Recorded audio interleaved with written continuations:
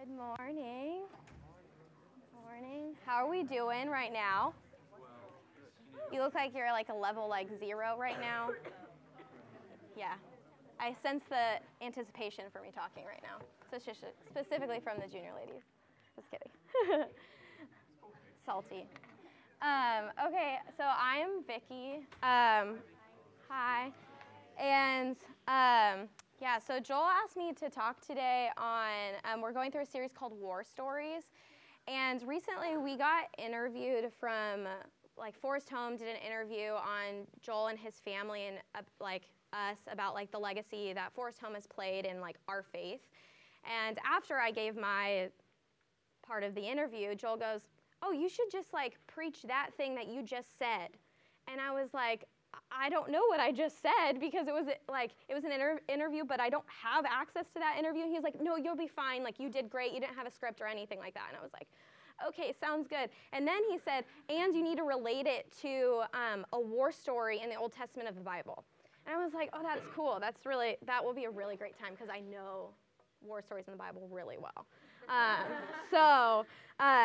Just a little bit background on me. I didn't grow up in like faith tradition, so I don't know like a lot of like the stories that y'all know like growing up, you know, through Trinity. They do a great job of teaching you basic Bible stories. I don't know those. And so when he was like war stories, I was like, Google war stories in Bible. That's what I did. So yeah, so just give me a little bit of grace here. I also was working really late last night. So I do like event things for political people. And so last night I was like doing an event until 1 a.m.-ish. So we're feeling really good this morning. So all that being said, I need all of the prayer. So also I liked that the worship team played that song because the story that we're going to be looking at today in Exodus 17, if you have your Bibles, you can start to flip there. Exodus 17, it's like the second book in the Bible, I think. Second, yeah. So if you just want to go flip to Exodus 17. And I really like that you guys played that song because actually in Exodus 17 and the like snippet of a war story that I'm going to be talking about today is about fighting a battle through a type of praise and thanksgiving. So I really appreciate that. So Exodus 17, we're going down to 17:8. So it's a little bit further down. So what's just happened is like Moses and Israel friends are walking through the desert of some sort. I'm sure it's a desert because I went there and it was really deserty. So I'm sure it was the same back then. But they're walking through the desert and they're complaining as per usual with them. And they're complaining about water. And then Moses like has a stick and then he hits a rock and then water comes out of it. And they're like, oh, thank you for a second. And then, so we're going to go down to 8 where the Amalekites attack. So are you guys ready for this? Okay, and if I say anything wrong, grace, right? Okay, at Rephidim, Amalek came and fought against Israel. Moses said to Joshua, "Select some men for us and go fight against Amalek. Tomorrow I will stand on the hilltop with God's staff in my hand." Joshua did as Moses had told him and fought against Amalek, while Moses, Aaron, and Hur went up to the top of the hill. So he was like, Joshua, you go down there and fight, and I'm going to be on top of this hill with a stick with my friends. So while Moses held up his hands, Israel prevailed. But whenever he put his hand down, Amalek prevailed. When Moses' hands grew heavy, they took a stone and put it under him, and he sat down on it. Then Aaron and Hur supported his hands, one on one side and one on the other, so that his hands remained steady until the sun went down. So Joshua defeated Amalek and his army with the sword. The Lord then said to Moses, "Write this down on a scroll as a reminder and recite it to Joshua. I will completely blot out the memory of Amalek under heaven." And Moses built an altar and named it, "The Lord is my banner." He said, "Indeed, my hand is lifted up toward the Lord's throne. The Lord will be at war with Amalek from generation to generation." So they're walking through the desert and then like sneak attack, they attack out of nowhere. And I kind of was like a little bit confused because like the desert's really big. So like I can't imagine that like you're walking through the desert and you happen to see like another group of friends walking through the desert also. It just seems like really vast. But looking back at the history of the Amalekites, it looks like they've been kind of hating Israel for a very long time. Oh, hey, Joel, what's up? That's what I said. If you didn't know that.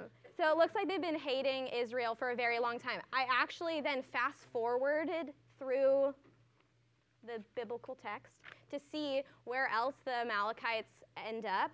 And actually, it looks like for 800 years, they sneak attack Israel over and over and over again. So it's like, oh, Israel's going to put some crops here. And then the Amalekites are like, never mind, and then sneak attack them every single time. So the Amalekites just like aren't doing that great with Israel. So whatever their problem is. So, but let's look at Exodus in general. Exodus is demonstrating how God is creating a new community from exile to freedom.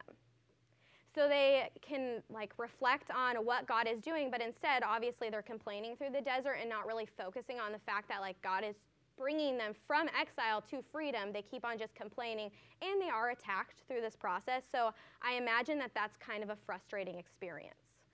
So let me grab my notes. So community here isn't obviously acts of kindness. We're not being nice to each other. Community is God took a group of people from exile, a specific group of people, and said, you are now going to be with each other for the next 400 years traveling. He's created this specific community. And obviously, they will come in contact with other people, and I'm sure they will make friends or not make friends throughout this route through the desert. But community is a byproduct of this commitment that they're committing to staying through this entire process of turmoil together so that they can get to the Holy Land. So they're going to go through attack, attack, attack, and then maybe one day we will get to our goal. Maybe one day we'll get to where God has promised us. So community is the byproduct of commitment. It's not how we help each other out just in one time of need. It's how we continually are here for one another, always. And community also pushes back on our pride, because pride says it's all about me. Community says, actually, it's about we. It's about all of us. So it suddenly doesn't come, it's no longer about what matters to just me.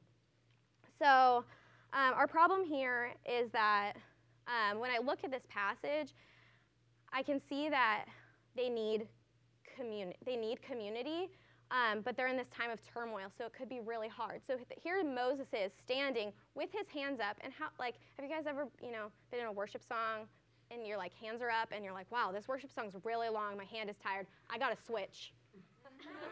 Like the slow, just switch, and then you're down here, you're kind of like this, or teapotting. Okay, so I imagine that this is what's happening for Moses, but he has his hands up and people are winning, and his hands are down and people are dying. So I imagine that he wants to keep his hands upward. And so I don't know where her and Aaron were standing, his two A's, were standing, but I imagine he has his hands up, and is he doing a little look, help me out, brothers, I'm struggling here, this is ours. So whatever happens, they help him out. So they literally lift his hands and help him out so that he can keep his hands up until they win the battle. So that is a very difficult process. And when I look at my own life and the liturgies that I kind of grew up in, I wasn't raised in a family that was let's help each other out. It was very you got this, you do it on your own to survive, you want dinner, there's top ramen maybe. That was kind of it.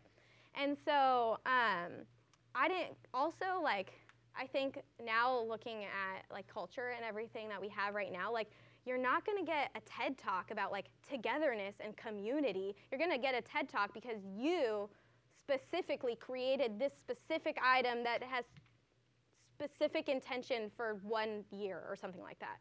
I created by myself this really cool app. You're not going to, you don't see a lot of TED Talks of my community is so awesome and all of my friends, we just really love each other and love Jesus. You don't see TED Talks about that. I mean, if there is, please send it to me. I just did a basic scroll through them. And so I delved into this a bit because I feel like there's something here about individualism. And so I really like polling data. I work in politics, so I really like polls. So I looked at like some Gallup polls and some like UCLA research, different polls, and I saw that 20 to 25% of people are unaffiliated with religion. Unaffiliated. So, but they pray weekly, and 87% of them believe in God. They also they believe God exists. They believe like basic tenets that we believe, but they are unaffiliated with religion. So I kind of delved into also the idea of unaffiliated. And unaffiliated means not officially attached to an organization or institution. So, spiritual. So I believe in all these things, and that's like kind of the new vibe on Instagram is like spiritualism. So they really like spiritual. And so I was like, why do they like this instead of like some sort of institution of Christianity in general? And so I was thinking maybe they're busy, maybe they've had like corruption at their churches, like maybe they've been hurt by the church in some way. But actually, well, first of all, if like, it looks like if you've been hurt by the church in some way, like if you go have a bad doctor, you don't usually write off medicine completely. You just might go to a different doctor. So that wasn't the top reason. But 44% said would prefer to worship on their own. They find God elsewhere. This is not helpful for me. So they don't have time or energy, but also it's all about them. And they just don't want to participate. So areas where there's lower religion means higher individuality. And so I don't think that, like sometimes people are like, oh, people like aren't very spiritual, they don't believe in God, and the world is coming to an end, and all those things. But I don't think we're anti-spiritual. I think we're anti-social. And I think we lack the ability to actually be in community with people. And I bet right now you're like, but I have so many friends.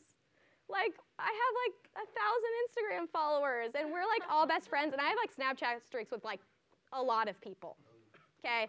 So we're best friends. So, but I would argue that that is, like, we're connected. We're connected in some way, but we're not communal. We're not breaking bread with each other. We're not sharing each other's burdens. We're not holding each other's hands up for each other. We're like, look at my face. This is what I'm doing today. This is my food today. Like, that isn't real life. That's not living real life in community with each other. So I think we're antisocial. So then I looked at UCLA, a study that they did, because some of us are going, away to college. I say us, I'm not going to college. Some people are going to college, and some people in this room will also go to college one day. And so I looked at a UCLA study of different colleges, and they said that there was a direct link between, they said like the stress numbers and the lack of socialization that college students have. And at UCLA particularly, only 18% have like daily social interactions, like real human social interactions. 18%. I don't know how many people in this room are here, but like let's say there's 100, 18 raise your hand, just 18 of you, like you right here, this section. 18%. Okay, you put your hands down. That is crazy. So a lack of socialization. So they're connected on the internet with their friends, but they're not in community. So also they saw that because of this, empathy goes down a lot, and that's why often, I'm sure you guys are on social media, and basically what happens when empathy goes down, it says, this study says that empathy went down 40%. That's a lot of like percent in like 5 years. So basically what's happening is we're siloing ourselves into online communities, and we're becoming really connected with people that are like us, and then we post about how those people are like us and get really angry, and there's all these like angry social media posts everywhere. And so that's called siloing, because you're finding people that are like you in a not real community, not next to you, and then caring about them more than the people that are next to you. And so, this individualism that we have, like, this individualism that we kind of has been adopted into. You guys, like, have had phones and technology forever. So we've kind of been adopted into this, but it's creating isolation. And so right now in this room, you're sitting next to people, which is really cool. But there's other people that don't talk to other people, especially after they graduate college and they, like, literally can go to work on their computer all day and not talk to anyone. So you guys are really lucky to be in a community, like, just even sitting next to each other. So isolation is not what we're called to. Obviously, throughout the Bible, Jesus talks about how we're supposed to carry one another's burdens. In Galatians 6:2, it says, carry one another's burdens, and in this way you will fulfill the law of Christ. So this is a physical community, and it's a physical commitment. I'm not saying that social media can't be used to bear one another's burdens, especially when you're far away from each other. Like, all of my friends live, like, far away, and we talk on the phone, we text. You can still bear one another's burdens in community in a way, but I do think that to bear one another's burdens, it has to be an actual physical burden that you're carrying, and a real physical act. So I'm going to talk a little bit about myself for a hot minute. When I was in high school, I had a friend, and, like, she was my best friend. She brought me, I've talked about her. Her name's Caitlin. And she brought me to church with a group of other friends. She actually lived at my house when her parents were divorced. She lived at my house with my mom. And so we went to, like, Hughes and Foothill together, and then I eventually came to Trinity. And she had always gone to camp at Forest Home, and I had never gone to camp at Forest Home. And I was like, oh, those are cool moccasins that you're bringing, and what, you know, all the fun beads that you guys do and stuff. At that time, it was called Indian Village and Adventure Mountain. And so she would always, like, talk about it, but she never, like, invited me into it until I got to high school, and I went to Lakeview for the first time, freshman year. And so we had a journey together, like, best friends, and then September of our freshman year, so, like, the start of the school year, she was diagnosed with cancer. And, like, this was, like, rough, especially because, like, in a sense, she was basically my sister. She lived at my house. She brought me to church and, like, completely changed the trajectory of my life by bringing me here, and then she got cancer.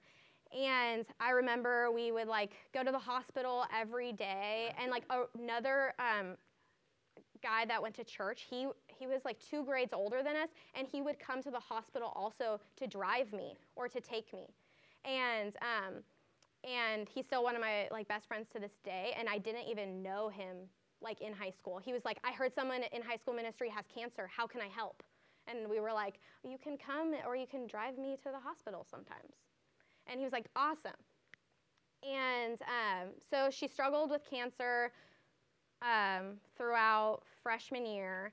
And then sophomore year, we went off to Forest Home, and it was her first time ever not being able to go to Forest Home because she had gone through, you know, Trinity, and she wasn't able to go. It was really sad also for our community too, because she had always gone. She was part of our community. She was who, like, we looked to for, like, random advice on things or costume ideas and stuff like that. And so Forest Home was, like, very different when we got there. It felt like weird and dark, but we were like, okay, God, like, we're just going to pray. We're going to pray for a miracle to happen in her life. At this point, like, basically they were like, it's, I think it was inoperable, and there was all this stuff going on. She had to shave her head, so she was really embarrassed. So, like, we all donated our hair to, like, make wigs and stuff, and, like, she had a bunch of wigs, but she looked great bald, so we were like, just go with it. So then I remember it was, like, Tuesday night. No, it must have been Monday night. It was Monday night, and they were playing the song Salvation Is Here at Forest Home, and like during it, like it was like, it's gonna be all right, like I know my God saves the day, I know he will make a way, and I know my like God never fails me. And at that moment, Caitlin walks through the door, and like we were like, why? You're like supposed to be in a hospital bed, like you should not be here, like you should have, like we like were so shook. And so I'm not supposed to say that word. Whoops. And yeah, so she walks through the door, and we all like lose our minds, right? We're like screaming. It's the middle of a worship set. People are very confused while we're screaming. And like we just like surround her carefully in hugs, carefully. She's like very fragile at this point. And then so her mom explains to us, she's like, so Forest Home agreed, we're gonna clean out one half of the entire cabin, and we're gonna dehumidify it, and we're gonna like make it a sterile area. And all 16 of you girls are gonna fit on one side of the cabin. And I was like, yes. Never been so sure of something in my life. And so she got to come to camp, and I remember like that was just like so important, like for us to be able to like, I don't know, obviously at that time in our lives we were like really sad and selfish inside, but like we were also super happy that like she was here so we could carry this burden with her, so she could continue to follow the Lord through this desperate time of need, in a time of real hardship for her. And she had been there for me in my time of hardship. And so like I felt like, yes, now it's my turn to like help you like learn about Jesus. Even though like I was a sophomore in high school, I don't know what I could like help with at that time other than excitement. I was just so excited. So that is just that. But basically I see in this story and like the story of my life that God has consistently moved me from places of isolation to places of community. So me in my personal walk with God, I was in a place where I didn't know who he was, and Caitlin brought me into a community here at Trinity. And then Caitlin was in a place of isolation in a hospital room feeling really lonely and like sad and sick. And he brought her into this community, and he made a way for her to get there despite all odds. Like, I don't know if someone like that with cancer should be at Forest Home in one of those cabins. Like, I don't know, but God made a way, and she didn't get sick afterwards, and everything was fine. And so I see that God continually brings us from places of isolation to places of community. And I think right now, if your spirituality that you have has not led you to community, then I would say that you have something going on, but I wouldn't say that you have community. And I wouldn't say that you have true faith. Because I think God is calling us daily from the isolation like that we feel maybe in the morning when we wake up, when we like scroll through Instagram and we're like, my life sucks, or like I'm not good enough, or I'm never gonna get well. He brings us from those places into a community that where we can bear one another's burdens together. And so I think that God calls us into community for his glory and our growth. So the primary reason like for Israel to be led from exile to freedom is for God's glory. It's not about us. It's for his glory. So we have to realize that.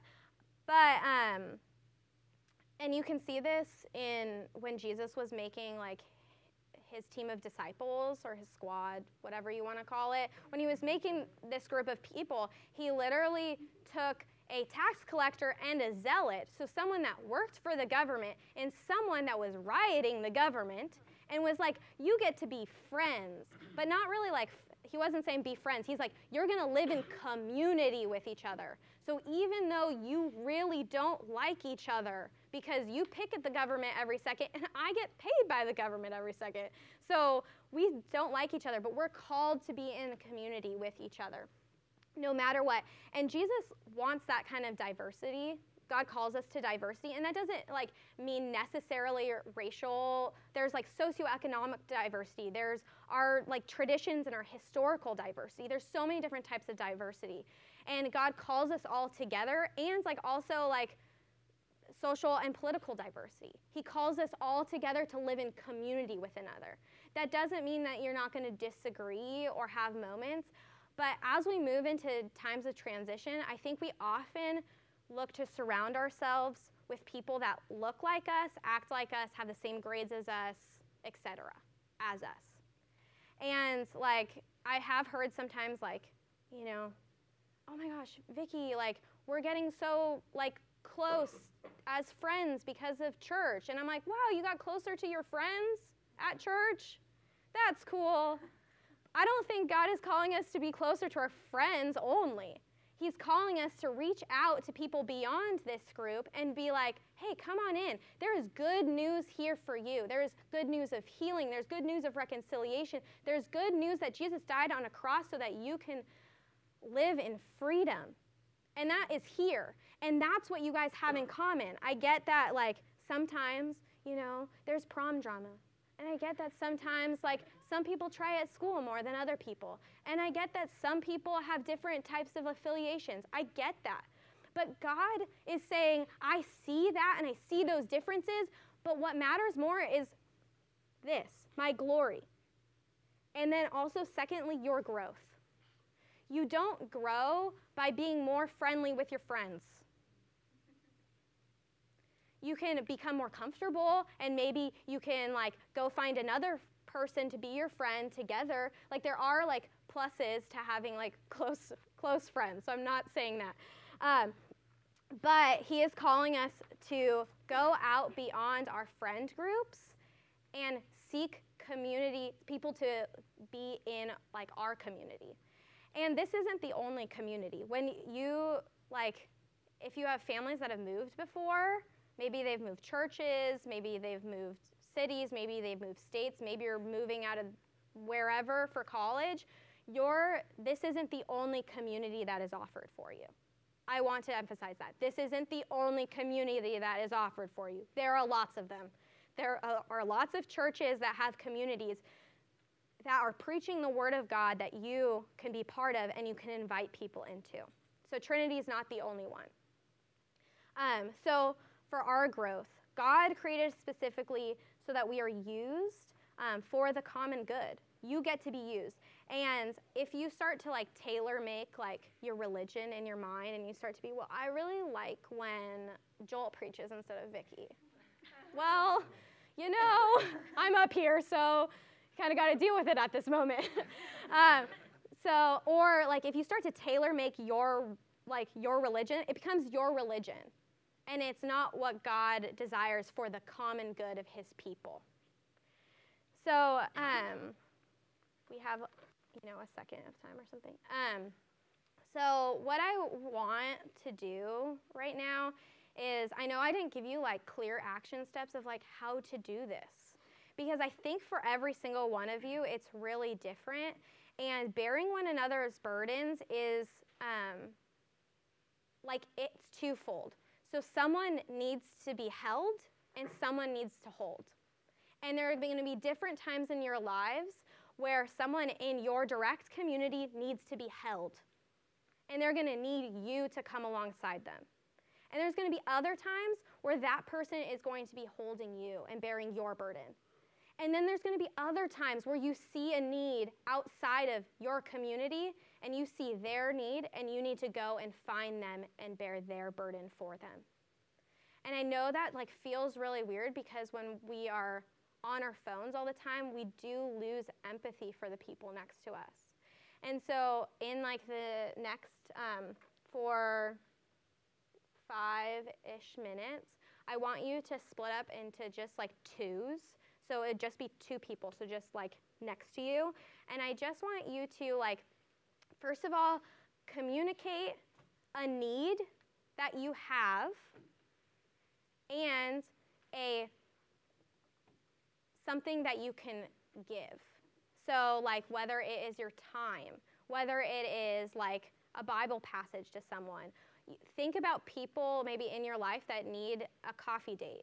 Think about people in your life that need some food at their front door. Think about, so two things. So how can I be used for God's glory, and how like do I need the community to surround me right now? And you might not have something right now, because I'm giving you right now to think about this, but let's do 5 minutes and just do the people next to you. So you guys can, really quick. So one thing that I was thinking about, if you feel like you don't necessarily have something to offer someone in need, or to carry someone else's burden, I would really encourage you to talk to your counselors about that, because I know, like, from counseling the junior ladies specifically, like, they are all very gifted at very specific things, and they can help one another in very specific ways. But often it takes talking it out and talking to your counselors, talking to someone else to kind of figure out like how you fit into the common good and what God's plan is. And so it's okay if you kind of don't know what that is now. So that is what we have as far as that today. And I just hope that you guys feel like called into like kind of like a next actual step of bringing people into the community of God. I know that some of you actually like have the gift of evangelism, and that might feel maybe easier for you to like talk about God outside of this place, but you all are like so gifted at so many different things, and you can bear each other's burdens in very different ways. So today, as we go out, I would just encourage you to keep on talking to your brothers and sisters in Christ, and just keep on being community, because this place is so important and it's so valuable. And one thing that I will say that I like regret when I left high school group is that I didn't follow up with people that started to dip. And like I have visions of like them leaving, and then me being like, oh, like they're just gone, and I would talk about it, and I would be like, and I would talk to like one of my friends in a gossipy kind of way about it, and like be like, so and so isn't coming anymore. So and so's not coming anymore. And I would just be mad about it, but I didn't do anything about it. And so if you have a sense too that you're supposed to call someone back into this community, sometimes they just need to be asked, and that will change the trajectory of their lives. And so that's one thing that I would say. Sorry to leave you on that note. So let's pray. And Heavenly Father, thank you so much for this community that we have here. But thank you so much for the call to go out and be community wherever you're calling us to. And Lord, we know that it's for the purpose of your glory first, and then our growth. And we know that in those times of struggle and those times of need, those times that we're being attacked,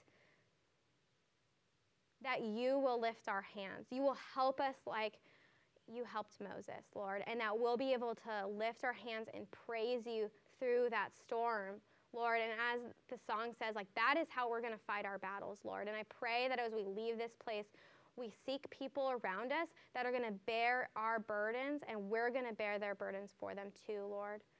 So thank you for the call. It is such an honorable call. In your heavenly name, we pray. Amen.